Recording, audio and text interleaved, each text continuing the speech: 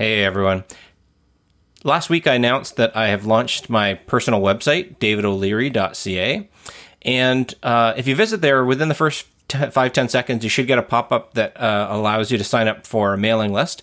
And I'm setting up this mailing list for people who are specifically interested in impact investing and want to be kind of kept in the loop on announcements about things like, new podcast episodes, but more importantly, events, the launch of new impact investments in Canada, any thoughts and articles that I publish. I'd even like to create a bit of a sense of community around this. So, having opportunities when it's safe again to do so for people to meet and get together and learn about impact investing together. I very much view the podcast as letting people in on my journey of learning within the impact investment space. And I view this mailing list in the same manner. So if you sign up, I promise I will not be spamming your inboxes with anything other than content that I think people would be excited and interested to know about if they're learning and following impact investing. So again, davidoleary.ca. Also, just a personal appeal. If you've been listening to the podcast and you've gotten anything out of it, please go leave a review on Apple Podcasts. Your reviews help this podcast surface on SEO and Google searches and when people search for podcasts. And that is the whole point of the podcast, is to spread awareness and education and help people who are trying to learn about this field to do so. And they can't do that if they don't know we exist. So I would deeply appreciate it if you do.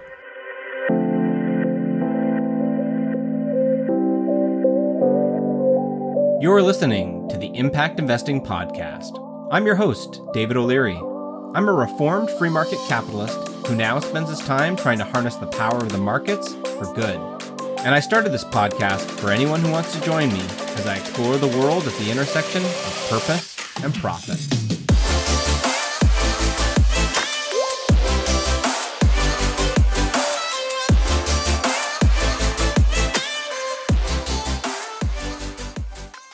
Welcome to the 21st episode of the Impact Investing Podcast. Newcomers to even the most welcoming countries face significant challenges. From language and cultural barriers to finding affordable housing, all the way to the mental health challenges of being alone in a strange new place. And supporting newcomers during this difficult transition is not only a moral imperative, but makes compelling economic sense. The better and more quickly newcomers adjust to their new home, the happier, healthier, and more productive citizens they will be. And while some of these barriers are difficult to solve, some are not. Nowhere is this more evident than the employment barrier faced by highly trained and educated newcomers. After all, how many of us have been in a cab or an Uber driven by someone who is an engineer or other high-income earning professional back home? Now, this can happen for a variety of reasons, but one is that many newcomers can't afford the necessary recertification or licensing necessary to find employment in their field of expertise here in Canada. My guest today is Claudia Hepburn, CEO of Windmill Microfinance. Windmill is a registered charity that provides loans of up to $15,000 to over 1,000 newcomers to Canada each year who are unable to afford the licensing or certifications necessary to find employment in their field of expertise.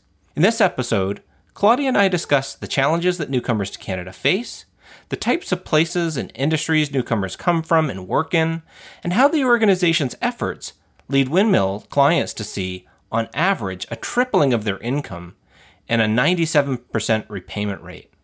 And be sure to stay tuned to the very end, where we discuss how the organization utilizes both charitable dollars and impact investment capital to fund all of this amazing work. So, Claudia, welcome to the podcast. Thank you. Great to be here. Yeah, I appreciate you taking the time to come on. I've been familiar with Windmill from the days that it was known as the Immigrant Access Fund, and it was one of the earlier maybe impact investments in Canada that I was aware of. I think you've had a few bond issues over time. And I also got my first kind of like interest in using my kind of skill set and background to make some sort of positive impact through microfinance in a developing world context. But so the kind of microfinance angle was more familiar to me, and you've been around for quite a while now. And the idea of just like the mission you're serving makes a lot of sense. So anyway, can you maybe introduce yourselves for the listeners and a little bit about Windmill? Sure, thanks. So my name is Claudia Hepburn, and I'm the Chief Executive Officer of Windmill Microlending. And Windmill is a 15-year-old charity that's based in Calgary and Toronto and works nationally across Canada. And our mission is to empower skilled immigrants to achieve economic prosperity by providing microloans and supports. So we were founded about 15 years ago by a woman whose name was Maria Erickson, and she was a psychologist, and she was who had her office in the basement of a hospital, Foothills Hospital in Calgary, and she'd be working late like so many of us do, and speak to the cleaning staff who'd be emptying her trash. And so when she was speaking to them, she'd ask, where are you from? What did you do before you came to Canada? And she became so frustrated when the third one said that she was an internationally trained healthcare professional. And Maria said, stop, this is ridiculous. Why are you not practicing medicine here in Canada rather than cleaning the hospital? And they would say, well, I would love to, but I can't afford to feed my family on the survival level salary and save the $5,000 or $10,000 that's needed to challenge the exams to become a nurse or a doctor or a physiotherapist here in Canada. And so most of us would say, when meeting an Uber driver who tells us that he's an engineer or a neuroscientist, we say, oh, that's really too bad. What a waste. And then go on with our lives. But not Maria. She got 6 women around her kitchen table, all her best girlfriends, who were also interested in equality and social justice and the cause of immigrants. And she said, couldn't we solve this problem if we just raised $25,000 and made 5 loans to these 5 women? And then they would get the funds, they'd be able to requalify, they'd get a way better job, and they'd be able to repay the loan, and we could lend it out to somebody else. And so that's how Windmill got started. Amazing. And how long ago did you say that was? That was 15 years ago. 15 years ago. And it's a registered charity, is that right? That's right. Okay. So a registered charity, but you're kind of making use of market-based approaches to solving the problem. I guess one in terms of lending to your clients rather than granting money.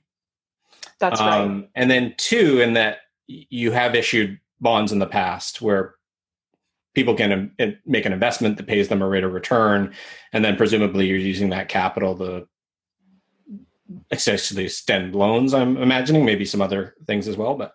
Yeah, so the financing of Windmill has developed over time. So it started out with raising $25,000 of money that they could be lent out. They got charitable status, and then they could get donations, and they got grants from the Alberta government. And they very quickly got a group of Calgary business leaders together who came up with the first innovative idea, which was to offer guarantees. So the Calgary business leaders guaranteed a line of credit at the bank that would then give Windmill, which was formerly known as Immigrant Access Fund, access to a broader pool of capital than they could raise in donations. So the donations were then used to cover the and grants from government were used to provide the operating costs for the charity, but the line of credit was used to supplement grants that came in order to increase the amount of funds that were available to be lent to the skilled immigrants. And those loan guarantees are essentially reducing your cost of borrowing, right? Because you can. That's right. That's right. Because RBC would not give us a $6 million line of credit without both. So we use both the collateral of the loans that we're doing and the guarantees. Right. Okay. From high net worth guarantors. When was that first? Was it the Alberta government that was first guaranteeing? No government has been part of the guarantor model. Those have all been high net worth individuals and foundations. Okay, I was going to say, yeah, that sounds pretty progressive. And when was that? When did that first happen that type of So range? that happened in the first few years that the organization was going. Yeah. And then much more recently, we've developed a community bond program. So when I joined the organization 3.5 years ago, we had the $6 million line of credit, and our loan book was about $5.5 million. And so we had about $4 million that had been granted to us that we were lending out. So we were using about $2 million of the $6 million line of credit, but we knew that we had to do something more if we wanted to, really dramatically increase the size of our loan book, which has been my goal. My goal has been to scale up by tenfold. So go from $5 million of loans to $50 million, or go from 400 new clients a year to 4,000 new clients a year is my goal. And so I thought, how else are we going to generate capital? And I was approached by Adam Spence at the Social Venture Exchange, and he said, "Have you ever thought about doing a community bond?" And I was like, I would love to think about doing that, but I have no idea if there are investors out there who would be willing to lend to us for significantly less than we're borrowing at from RBC. Because not only did I want to grow it, but I also wanted to reduce our costs of borrowing. And I didn't know at that time, so this was 3 years ago, 2017, if there was going to be significant interest from people willing to borrow at a GIC-like rate of return, and lend money essentially to a small charity that had a loan book where we have a highly diversified pool of clients who are borrowers, diversified by geography across Canada, by professional group, and no one is borrowing more than, at this time, $15,000. Right, and a long track record of high repayment rates and.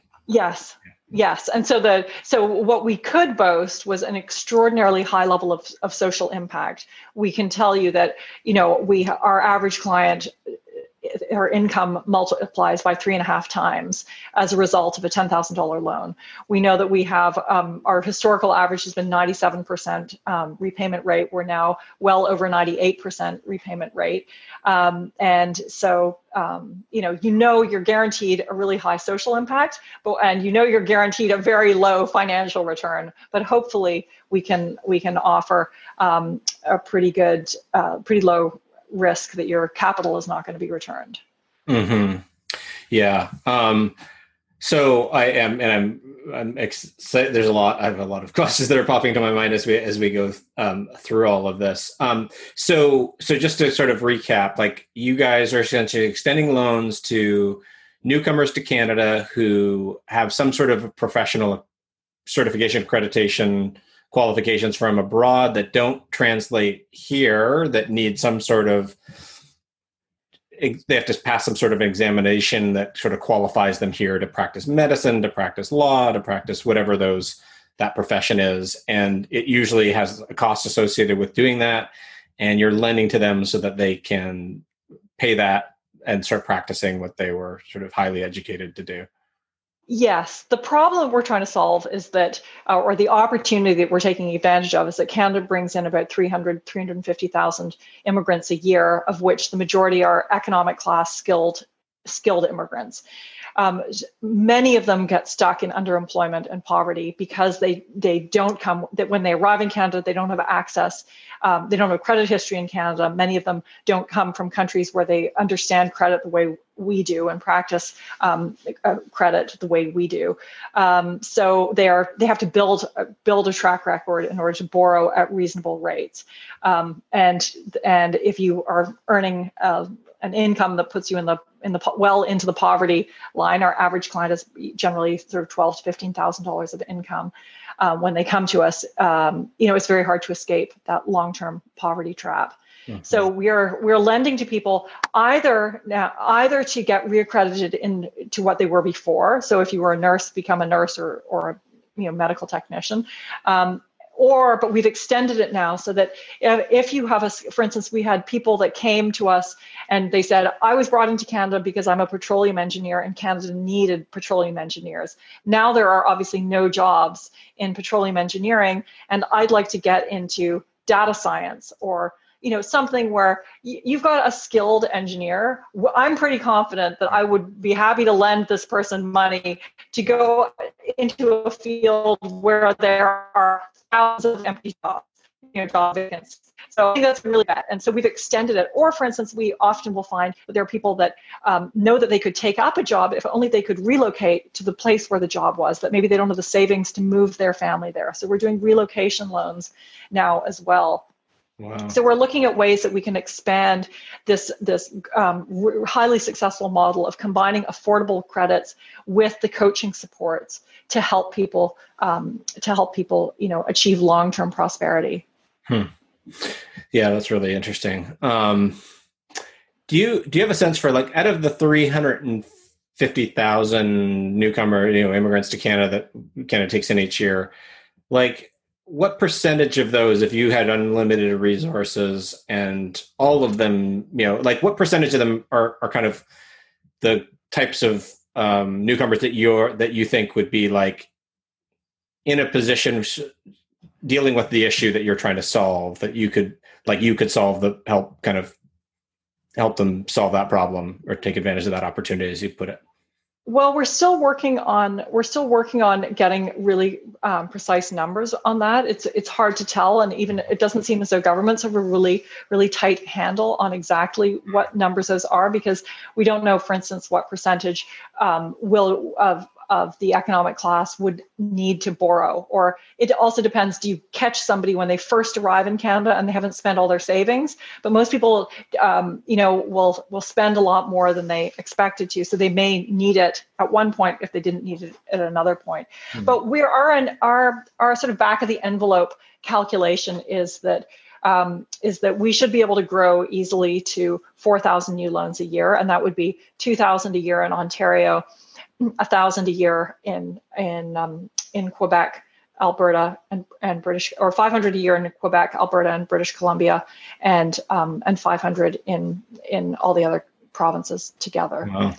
But we think that there may be other applications for this model that would expand our ability to help. Perhaps we could expand to at some point to help Canadians who were born here, who have trouble and needs, who don't have access to affordable credit in order to escape long-term poverty and put their skills to work. Mm-hmm. Yeah, so I'd love to dive into that as well a little more, but we'll save that. I'll keep that question on hold for now. So you mentioned your goal when you came in was to kind of 10x the loan book and the number of clients.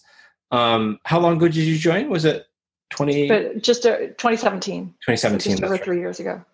And tell us a little bit, like, where were you? Can you give us a little bit of your background? Like, how did you get to to Windmill, and where'd you come from, and kind of what were your background of experiences? As we were chatting about kind of on the call before the podcast, all of us come from a different place and have been usually pretty interesting backgrounds. So I'd love to hear yours. Yeah, it's a great question. So, and you raised such a good point that everybody that is in this field of impact investing has come from another place, and that's one of the things that makes the people that are in this field so interesting. So I've always been really thought of myself as more of a social entrepreneur who's focused on human capital development. So I trained first as a teacher, and I decided to train as a teacher, not because I wanted to be a public school teacher or a teacher all my life, but because I had felt that having some really great educators had a transformational impact on my life. And I loved the idea. And when I came from an affluent background, and when I was struggling in school, my parents were able to look around and move me out of a public school into a private school. And so I was able to benefit from educational choice and the innovation and diversity that's offered by private schools. But it seemed to me really unfair that families that didn't have the means to pay for private school tuition couldn't have the same access to educational opportunities that would provide a level playing field. So once I trained as a teacher, I became really and I did some practice teaching as a student teacher in the public schools. And I was told that anybody that was interested in innovating always left the public school system. And that just seemed so wrong to me. If you're gonna push out people who are looking for ways to change and improve a system, you're gonna get a real a very unhealthy environment. And that's, I think, unfortunately, why we don't see as much dynamism in the public education system. So I really wanted to change that. And so I looked around at different models for delivering public education that were going on in the rest of the world. And I found out about models in Sweden and Denmark and New Zealand where there was public funding that went to the parents' choice of school. And that seemed like a really interesting idea. And I really wanted to build a model like that for the first time in Canada, because I thought if we can empower lower income families to have the same educational options as wealthy families, we're going to create a much more dynamic system where the public school is going to improve as well, and we'll have a lot more innovation across the whole system. So that was an idea that I worked on for 10 years, and I built the first privately funded school choice program. So we empowered a couple of thousand families living below the poverty line to send their children to their parents' choice of private school, and we measured the results of that, and it had a tremendously beneficial impact on the children who attended. But it was a very expensive model to provide, and there was a lot of hostility towards helping even a very small number of children to leave the public system. It was seen as being hostile to the public system, unfortunately. So I did that for a while, and it seemed like it was not going to be something that was going to be able to develop into a much more successful scaled model, which was my hope. In my hubris of my 20s, I had this idea that it would be possible to develop an innovative model that would be adopted by the public system, and therefore we could, improve the lives of millions of school children across Canada. So it wasn't that easy. So I really wanted to. I'd spent 10 years working for a think tank where I developed that model, writing, publishing, and developing that model. And then I realized I wanted to start my own education charity. And so I looked around, took some time off and looked around for other innovative models where I thought we could really help both the individuals who benefited and help Canada.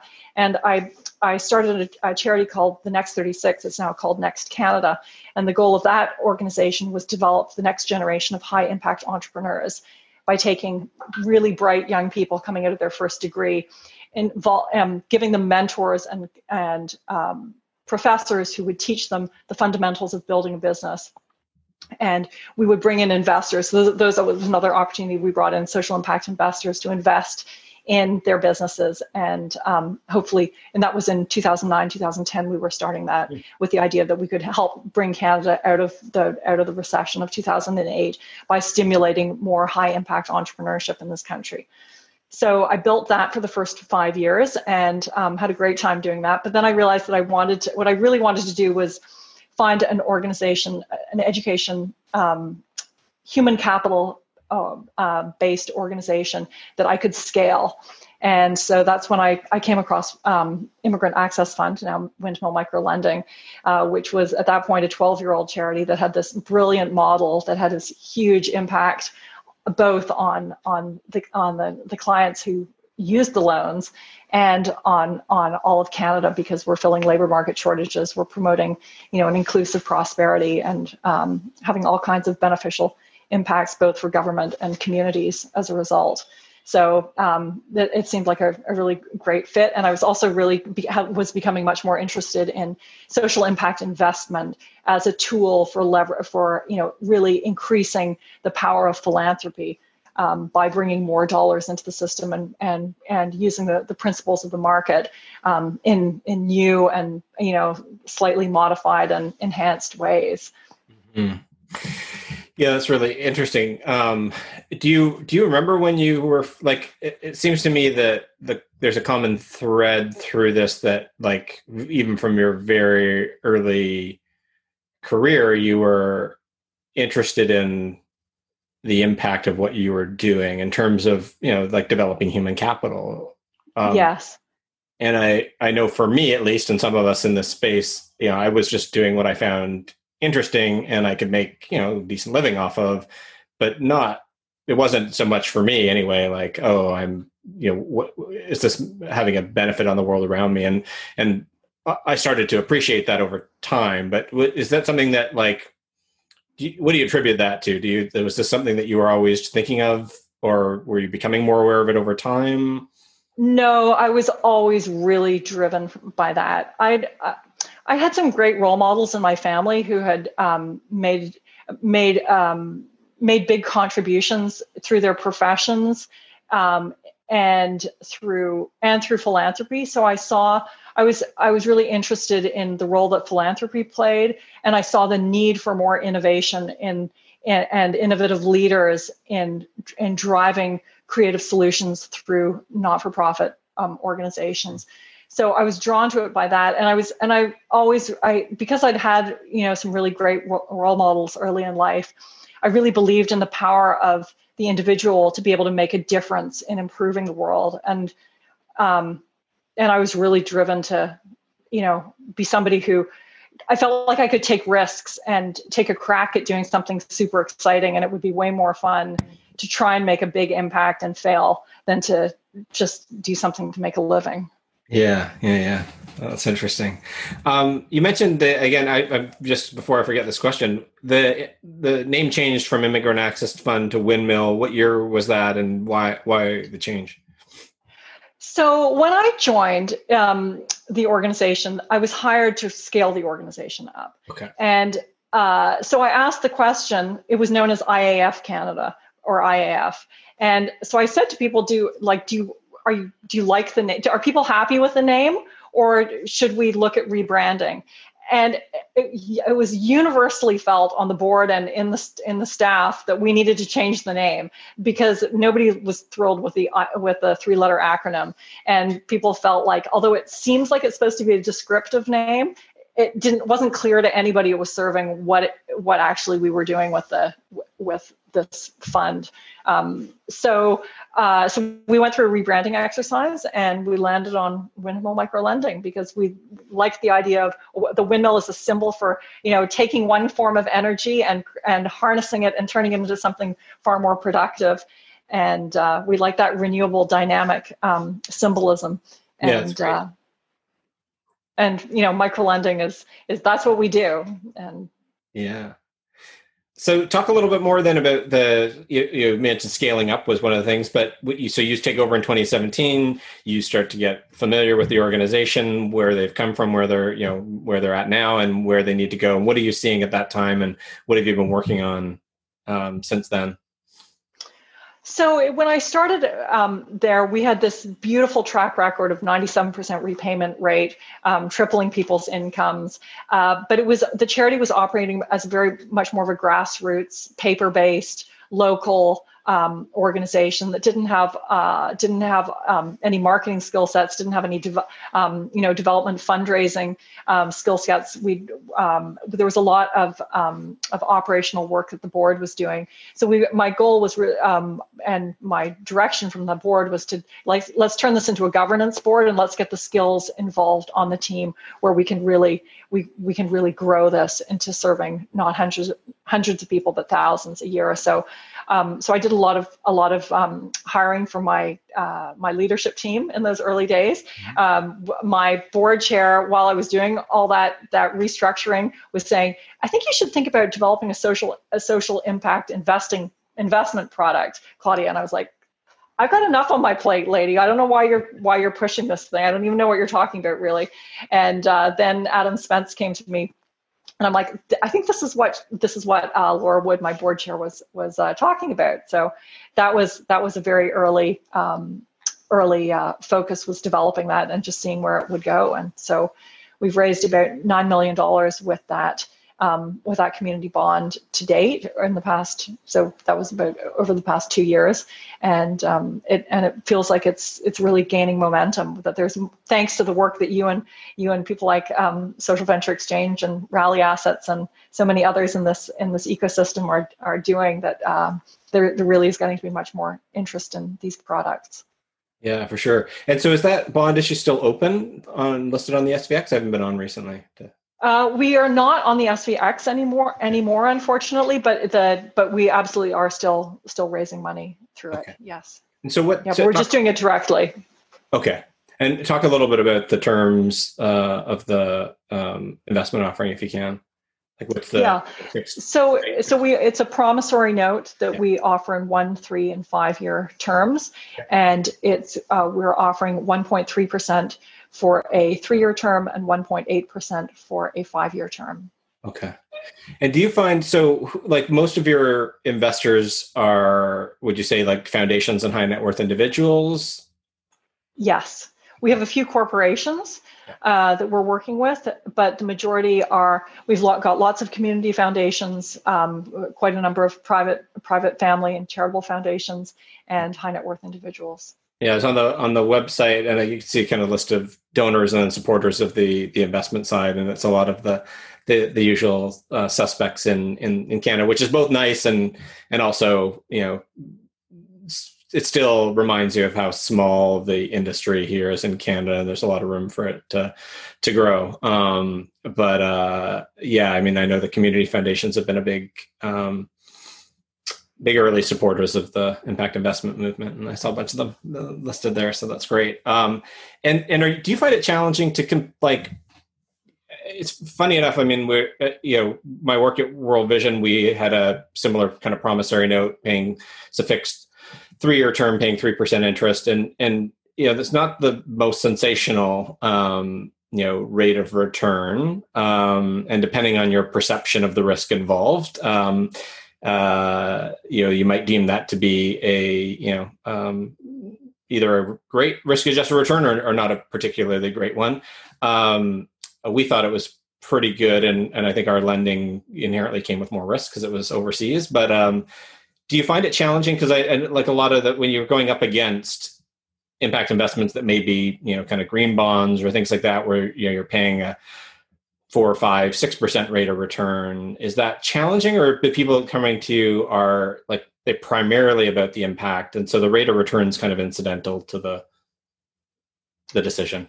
Yeah, it's a great question, and we're constantly thinking about are these rates the right rates, or should we raise them or lower them? We've been, we're in the position that we can only raise what we can lend out. So if we had $50 million tomorrow that we could borrow, we wouldn't have the clients to raise it out. So we have to keep the two, the growth of our clients and the growth of our investors going up at the same rate. And we've been fortunate to really have that work out, that those rates have been the right amount that have given us the amount of money that we've needed. We've just recently reduced those rates. They up until this month, it was 2% for a 5-year bond. We've just cut it to 1.8% because we are getting more demand currently from investors than we can use, and so that's great. We're hoping that people will still continue to invest at those amounts, but we're finding that really a lot of times it's people that are more driven by the impact than by the desire to grow their capital, and that makes sense. This is you're not going to get rich quick with this. But I think a lot of people who are more on the investment side and less on the philanthropic side, they look at our balance sheet and they recognize that we have a very low leverage compared to a lot of other, a traditional financial institution. We've got a lot of donations that we are lending out. So, and also we have this long track record and a very high repayment rate and a highly diversified loan book, which makes us, less risky than at first blush you would think, oh, a little charity that's lending out money, that sounds super risky. But I think that the world is developing, and there are more and more people that are saying, you know what, I want to get involved with this organization because I want to see the impact, and maybe I want to test out whether this is an organization I'd like to support philanthropically. And so a way to dip my toe in the water here is to make an investment and see if I'm happy with the way they're managing my money, the way they're reporting to me, the way they're engaging with me. And so, we have some investors who I think are in that camp as well. Yeah, I find it interesting, and I I mean, not surprising, but it's frustrating in some regards that you have people who are either perfectly willing to just give away all of their money for a tax receipt, but still at the end of the day, you're net out of pocket. So you're just going to 100% loss, or they just flip right to the other end of the spectrum, which is, oh, it's an investment, and now I need to maximize my rate of return, my risk-adjusted rate of return, and sure, if I can do some good, and even people who want to, genuinely want to do some good with their investments and might be willing to take a lower, rate of return to make a more positive impact. There's it's a sell, and they're still conscious of it. They're still kind of anchoring to, okay, well, how much return am I giving up here? And so it's either 100% financial loss and I give it all away, or I try to really just as much return as I can get for impact adjusted return, and everything in between, which could is just completely sort of forsaken as a possibility. For instance, I don't need any return. Instead of giving it all away, I can't give this money away, but I can do with no return. To even if I got 80% of my money back. Okay, great. I've given a 20% donation and they've used 100% of my capital for just a 20%, donation. There's a whole spectrum in between that people are ignoring. And I think foundations, the most progressive foundations, are doing a much better job is kind of recognizing that these aren't two separate independent activities that we're doing, granting and investing. It's all using capital, and what's the most efficient way to use capital to, deliver the impact, and what's the best way to structure that. And so I think we're a long way before we get just collectively more and more people thinking as a spectrum rather than a isolated, separate activities. Right. Absolutely. You articulate that very well. And I think I'm hopeful that a generation from now, we'll have more people that have been trained in finance by people who think like you. And like Bill Young and all the leaders in this industry who are paving the way. Because right now, 99.9% of people in finance have been trained to think, maximize your investment return, and if you want to be philanthropic, give away from the pool. So that's just part of the fun of our job, is to help re-educate people that there are more ways to think about being creative and making an impact in the world with your capital.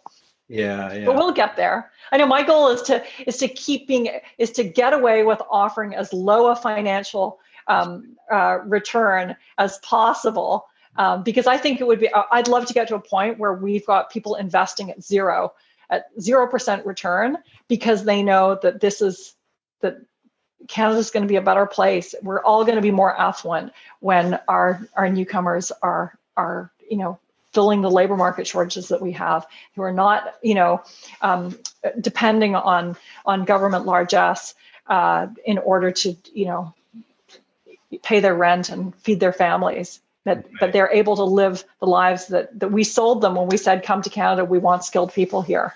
Right. Yeah, exactly. We could riff on that for a while too, because there's a lot of interesting material in that subject. But I'd love to just dig into a little bit more, like the lending that you're doing, the people that you're helping. So, what professions are they typically? Or is it sort of they're coming primarily from 4 or 5 different professions, or is it really pretty diversified? What types of places are they coming from?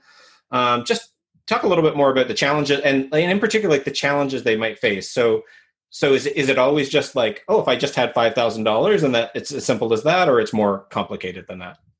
Oh, so great set of questions. So what professions do our clients have? So they have lots of different professions, but just over 60% of them are in the healthcare field. So, in this pandemic where we have so many labor market shortages in healthcare, it's particularly important. It's particularly important because we have so many nurses, pharmacists, doctors, epidemiologists in our portfolio.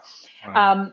We also have a lot of scientists. So we have a lot of engineers, IT professionals in our portfolio, and finance people. So the beauty about our portfolio is people are looking to get reaccredited in areas where we have where we have labor market shortages. And so they're not, that's why our portfolio does so well, and that's why our clients do so well. And where are they coming from? So we have clients that have come from 135 different countries. The top four are India, the Philippines, Nigeria, and Iran. We also have a pool of refugees, and so we have refugees from, I think maybe something like 50 different countries, and that changes every couple of years depending on where the crises in the world are happening. Interesting. And you asked me another question. Yeah, and then so is it always the case that it's just like, oh, I just need X number of dollars to pass some sort of equivalency? You mentioned some people are just getting sort of new training for transferring skills. But in the case where they're just transferring an existing skill set, are there additional challenges? Yeah, so clients come to us in a variety of stages of preparedness and certainty. So some clients will say, I was a nurse in my home country. I want to become a nurse. I know here's the course I want to take. Here's the amount of money I need. That's all I need. Other clients will have real challenges with financial literacy, and maybe they'll have less clarity about what exact program they want to do. So our coaches always spend about 45 minutes with an interviewing our clients to understand where they are and what supports from us they'll need, whether they'll need a mentor. We started a mentorship program last year where we connect often former clients of Windmill who are in the same profession as the new client, who can help them navigate the landscape, make professional connections, help them with interview preparation, those kinds of things. And or we'll connect them out to other resources, either employment resources in the community or financial literacy training modules that they can do online free, or any other kinds of local supports that are provided by sector organizations. So that, because we're not trying to be an all service agency, we're trying to be a best in class organization that does really one thing, which is provide microloans and supports and then connect out to the wider group of supports in the communities. Is it often the case that individuals, I mean, maybe it's all over the spectrum, but where there's more education that's needed, some additional courses or some, so it's not just a simple like, hey, I've just got to pass this sort of transfer examination. I've got to actually do a few more things. So it depends on the individual client and what their professional goals are and where they are. For instance, if you were an internationally trained dentist, you would have 4 really tough exams, most of which have no more than a 50% pass rate. And you got to buy a whole set of tools. And you probably, if you want to be in the 50% that passes each exam, you probably want to take a prep course that's going to be expensive. So we'll help people map out how much they're going to need at each stage in order to pass that, how much time they're going to need in order to study, and what are they going to do to pay for all their other costs of living, because our loans max out at $15,000. It's not enough for our clients to stop work for 6 months, right, and live off that. It might be enough if they need to study for a month and not work for that month before the exam. So our funds are really flexible. We'll help people. It's not just for the cost of exam or tuition. We'll also help people if they need the money to pay for childcare expenses, or if they need the money. One of our favorite stories was the client outside Edmonton who was doing a course in the winter, and his tires were bald on his car. So we said, it's fine for you to use the money to buy snow tires, because we want you to get to class safely. Our funds, one of the beauty about our funds is that they're super flexible, and we encourage our clients to think holistically about what they're going to need in order to be successful. The other thing that is unique about our loans is that if people run into trouble, for instance, our clients will always start with a well-mapped plan for how they're going to accomplish their goals and what the timetable is going to be. But if you fail your exam, or if you lose your survival job, or if your spouse or a family member gets really sick, you may get off track, and you may not be able to repay your loan on the schedule that we had mapped out together. And so Windmill loans are flexible. So we'll help people. We say, let us know before you miss a payment and we'll help you restructure your loan. Because at the end of the day, what we're interested in is not that you repay it on a certain date, but that you are successful with your learning plan and you repay your loan eventually when you're able to do that. Right. Yeah. No, that's wonderful. Is there any, I mean, you mentioned that sort of connecting to other service providers for other services that they need rather than you trying to provide all those things. But is there some sort of level of coaching involved, or just sort of what you're talking about in terms of helping them map out, what they're going to need when they're going to need that money? That's sort of like the advice side of what you do. Yeah. So each one of our clients is paired with one of our client success coaches, and that coach interviews them at the beginning, and all our coaches are trained to be really good, have a structured, empathetic set of questions they can really build a relationship with our clients, and so that they become a trusted resource for the client that the client can come back to at any point in the program, in their loan, and that client can either help them themselves, and they often do, but the coaches might check in on somebody after when they were having an exam and say, hey, I'm thinking about you with your exam this week, good luck, let me know how it goes, so that they feel that they have this trusted resource that has a great knowledge set that is helpful to them during this period of their life, but who can also serves as a triage function and can refer out to other resources as needed, because it may be that that client needs a specific set of counseling in some area, or networking or training. So we work cooperatively depending on what's required. Yeah. Oh, interesting. So what's a typical loan term look like? I know it varies probably depending on the client, but are they typically like 1 year? Are they typically 5 years? Do you have an average kind of? Yeah. So our maximum learning plan is 2 years. So a client can be in interest. So a client will take a loan and it will be interest only while they're in the duration of their learning plan. And then 90 days after they finish their learning plan, it moves to interest plus principal. So that means that the average term of a loan is just over 3 years between when it's activated and when it's repaid in total. But it could be as much as 4 or 5 years for the most expensive loans that are over longer period of time. Okay. And then what's the interest rates? Do they vary depending on the individual, or are they? They're always prime plus 1.5%, Oh, wow. with the exception of refugees. Convention refugees are interest-free.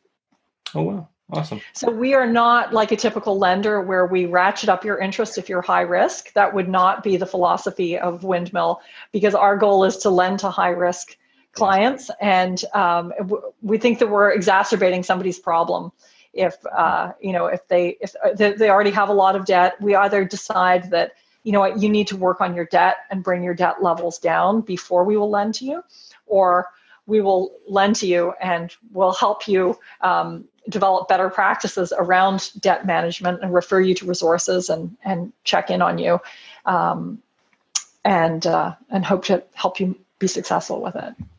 Yeah. Okay. That's interesting.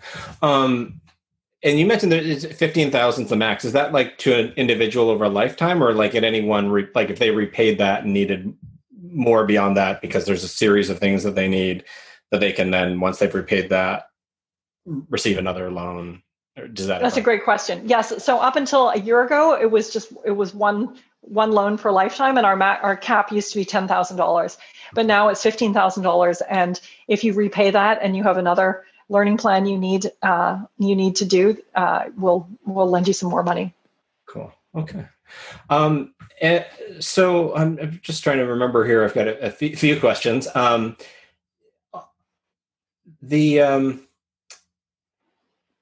I guess actually one area I did want to cover is impact measurement and management. How do you think about that? And can you talk a little bit about how you tackle it? Yeah, we try and keep it pretty simple because, I think that we believe one of our key values is simplicity. And so we focus, our biggest metrics are how much are we increasing people's income, and what's our repayment rate? And we also look at things like employment in field versus underemployment in field. And so we measure a few key things. We're always trying to create efficiencies so that we can scale, because it's an expensive. We're never going to be a low cost loan provider. We're by design very hands-on and supportive, and because our goal is to take people that for-profit financial institutions cannot make profitable, and we want to turn people that are considered bad clients for banks into good clients for banks, so that they can go on and take advantage of other reasonably priced loan products in future.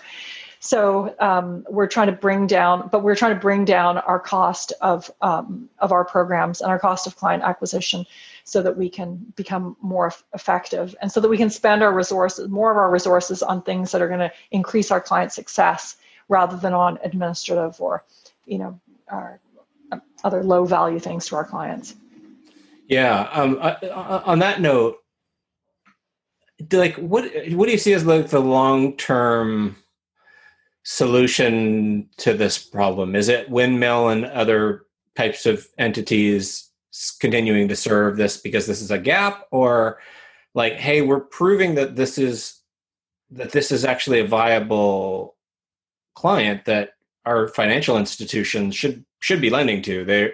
Their metrics for how they assess risk on their loan portfolio are like insufficient. I mean, if you're getting a 97% repayment rate, and presumably these clients are not able to access loans through traditional financial channels, traditional lenders, like is that a gap that you're like, oh, right, no, it makes sense, and financial institutions can't serve this market because it's too expensive and all the loans are customized, and we have to, there's so much, as you say, like hands-on work to be done that it won't be served well? Or no, once we've proven this model and shown for long enough that you can lend to them, profitably, they should be stepping in to fill that void? Yeah, it's a great question. So my firm belief is that there is a long-term role for a Windmill microlender. And in fact, I think that there's far more opportunity than just serving skilled immigrants in Canada. I think there's this opportunity for us to do more and to partner with banks. I think that we are natural partners with banks. And I think the most senior bankers that I've talked to agree that this is not a clientele that they know how to or can make money on. And the role for banks is they have to make their clients profitable. So what they should be doing is supporting a Windmill that turns bad clients into good clients, not in trying to turn their own systems inside out to be able to do that. Because there will be times when there are bright sparks in our for-profit banks that say, hey, look what Windmill's doing, we should be trying to get that business. But and we know that there are governments that say, hey, we should be trying to incentivize banks to be doing Windmill's business. But over the long term, my belief is that our clients are going to be served best when there is a dedicated institution that understands this part of the ecosystem and serves it really well, and then hands them on to the financial institutions. And that's, I think, my view at this point is that that's the best long-term solution for this sector part of the market. Interesting, yeah. Can you talk a little bit about some of those other opportunities that you see maybe down the road for how Windmill might expand? Yeah, well, we've been approached by parts of government and by organizations overseas that are interested in using the Windmill model to solve particularly refugee issues in other parts of the world. For instance, the Venezuelan migrant crisis in Colombia. Mm-hmm. We've been mentors and supporters of other organizations, little startup organizations that are doing similar work to us in the United Kingdom and in the United States. Oh. And I think there are lots of groups that in Canada still that are underserved by the financial institutions because they're hard to make money on, and so are underbanked. And that as a society, I think we've got fairly unhealthy attitudes towards debt, and we're really good at pushing bad debt that is unhealthy on people, where they're using debt that is going to be, trap them in poverty long term. And we're not as good at encouraging people to take on debt that's going to lift them out of poverty long term. So I think there's lots of opportunities for us to think about other groups of Canadians that we can help lift up, with our small interjection of coaching supports and affordable credit, that we can lift them out and enable them to play important, valuable roles in society and pay more income taxes and contribute. Mm-hmm. Yeah, no, that's great. I was going to ask whether like policy and advocacy kind of work is within the kind of remit of the things that you're working on, and in particular, are there, like, do you feel that there are kind of government policy that could better that could facilitate your work, that could help alleviate the problem, or is that kind of in the realm of what you guys focus on at all?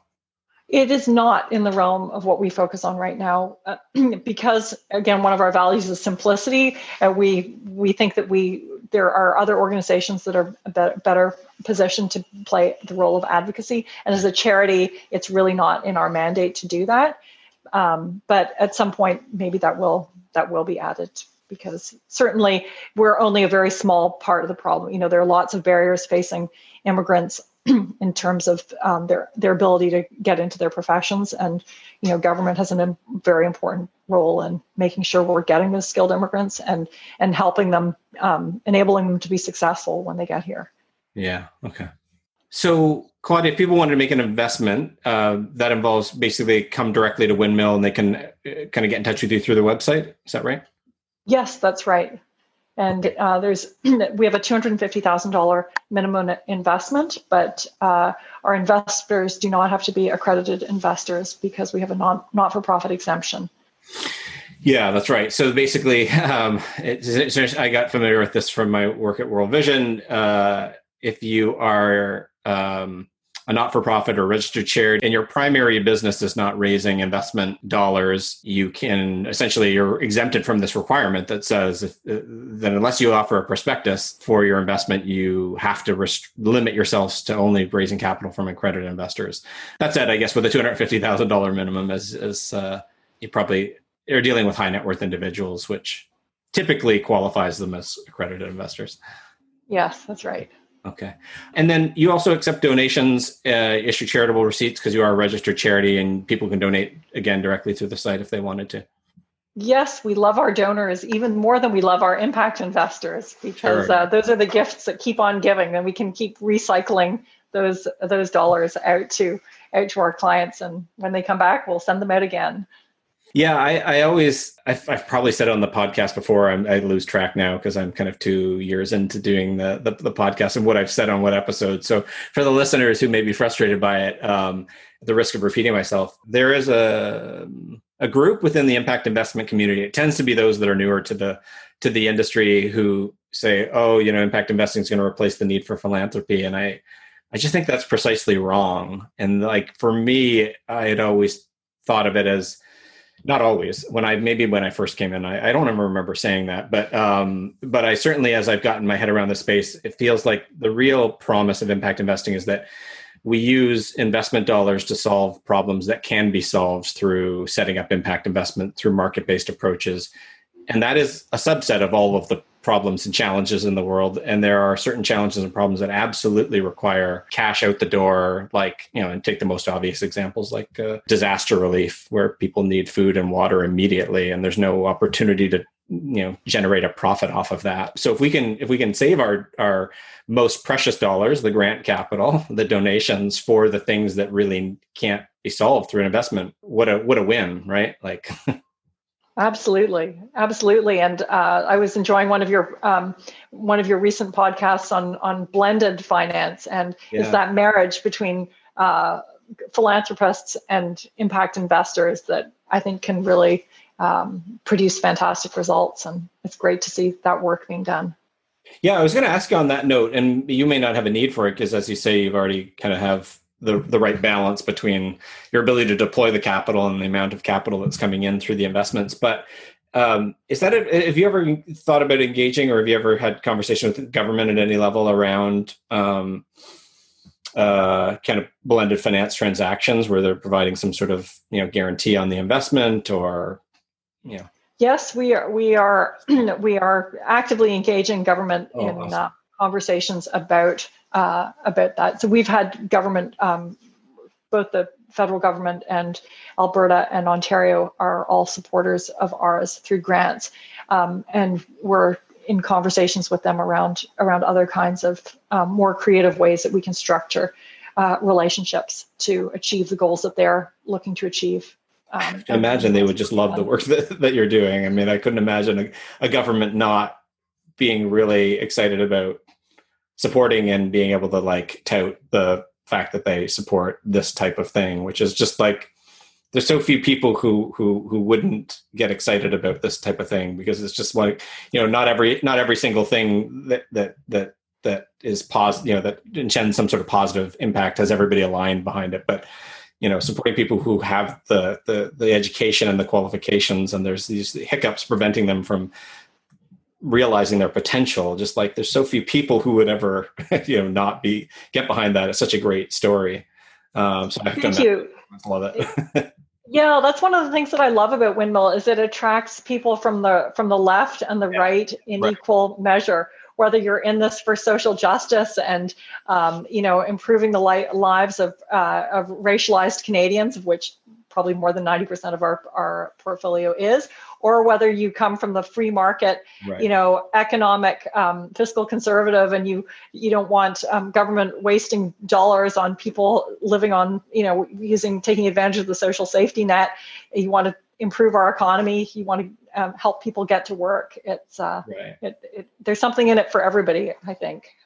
Yeah, so like this to me is one of those gaps that like, oh, that one we need to get rid of that problem, because there's like it's such a solvable problem, and then the benefits to the country writ large are so big. It's just, let's end that problem, and everyone can kind of agree on that, and then we can debate about where we go from there. But that just seems like a really uncontroversial area. Yes, and our returns we've had studies done that have shown that the return to government on a grant to Windmill is $38 for every dollar spent on Windmill. Wow. Comes back, and those studies are incredibly conservative in that they only look at the gains on income taxes. They don't look at the gains on the sales taxes or on savings to social spending that the Windmill produces. So we hope that governments will agree with you. Yeah. Oh, interesting.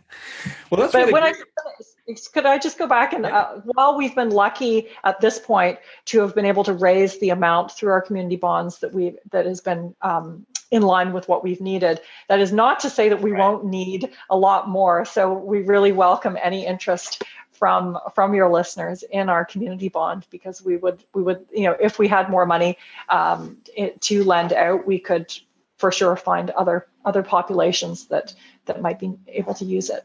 Yeah, no, I'm really glad you clarified that point. I mean, to what you'd said earlier in the conversation, it's a balancing act, right? So it's we can't just take in $50 million tomorrow, but as we grow and we know that the source, and we build our capacity to deliver that, they just have to rise together. But you want them rising, and absolutely, you want to continue to take in more capital. So don't take that as a sign from me that Windmill does not need more capital.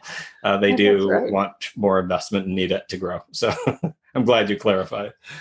Thank you. Well, that's really great. In the interest of time, we'll kind of wind it down here. Is there anything else that you wanted to maybe mention that I didn't touch on that is kind of interesting, or you just want people to know? Sure. One thing is that we are really excited this month to be branching out a little bit, and that we're doing a partnership with a new charity that's called Talent Beyond Boundaries, that was founded in the US but is working here in Canada. And Talent Beyond Boundaries is looking to help help skilled refugees that are stuck in refugee camps get hired in places like Canada and Australia by employers that can't hire from within the Canadian population. So they're looking for those skills outside Canada. And so Windmill is going to be playing a role in terms of providing the finances to help those refugees get from the refugee camp to that first salary where they can, where they can start earning money in Canada. But there's a gap there to pay for the transportation, immigration costs, first and last month's rent when they arrive, those kinds of things. And so we're very excited to be providing our first loans this month for those resettlement loans to skilled refugees coming in. And so we hope that's going to be another growing pool of clients when the pandemic eases up and we're able to get more of a flow of immigrants and refugees coming back into Canada again. Yeah. Do you know what that offhand? Do you happen to know what the kind of immigration numbers have dropped to through the pandemic, or those numbers even out? Yeah, I know that they were something like they were a small fraction of what they were supposed to be in the second quarter, so April to June. I don't have those numbers off the top of my head, but I have access to them. No, so it's okay. I could look those up and give them. More out of personal curiosity, I'm curious how much that's been impacted. I imagine dramatically. It's been a dramatic impact. But I think there's lots of pressure on the government to try and get those numbers back up as soon as possible, because everybody recognizes that our economic growth is dependent on continuing to see skilled immigrants come in, particularly when birth rates continue to be so low. Yeah, and potentially our real estate markets too. That's great.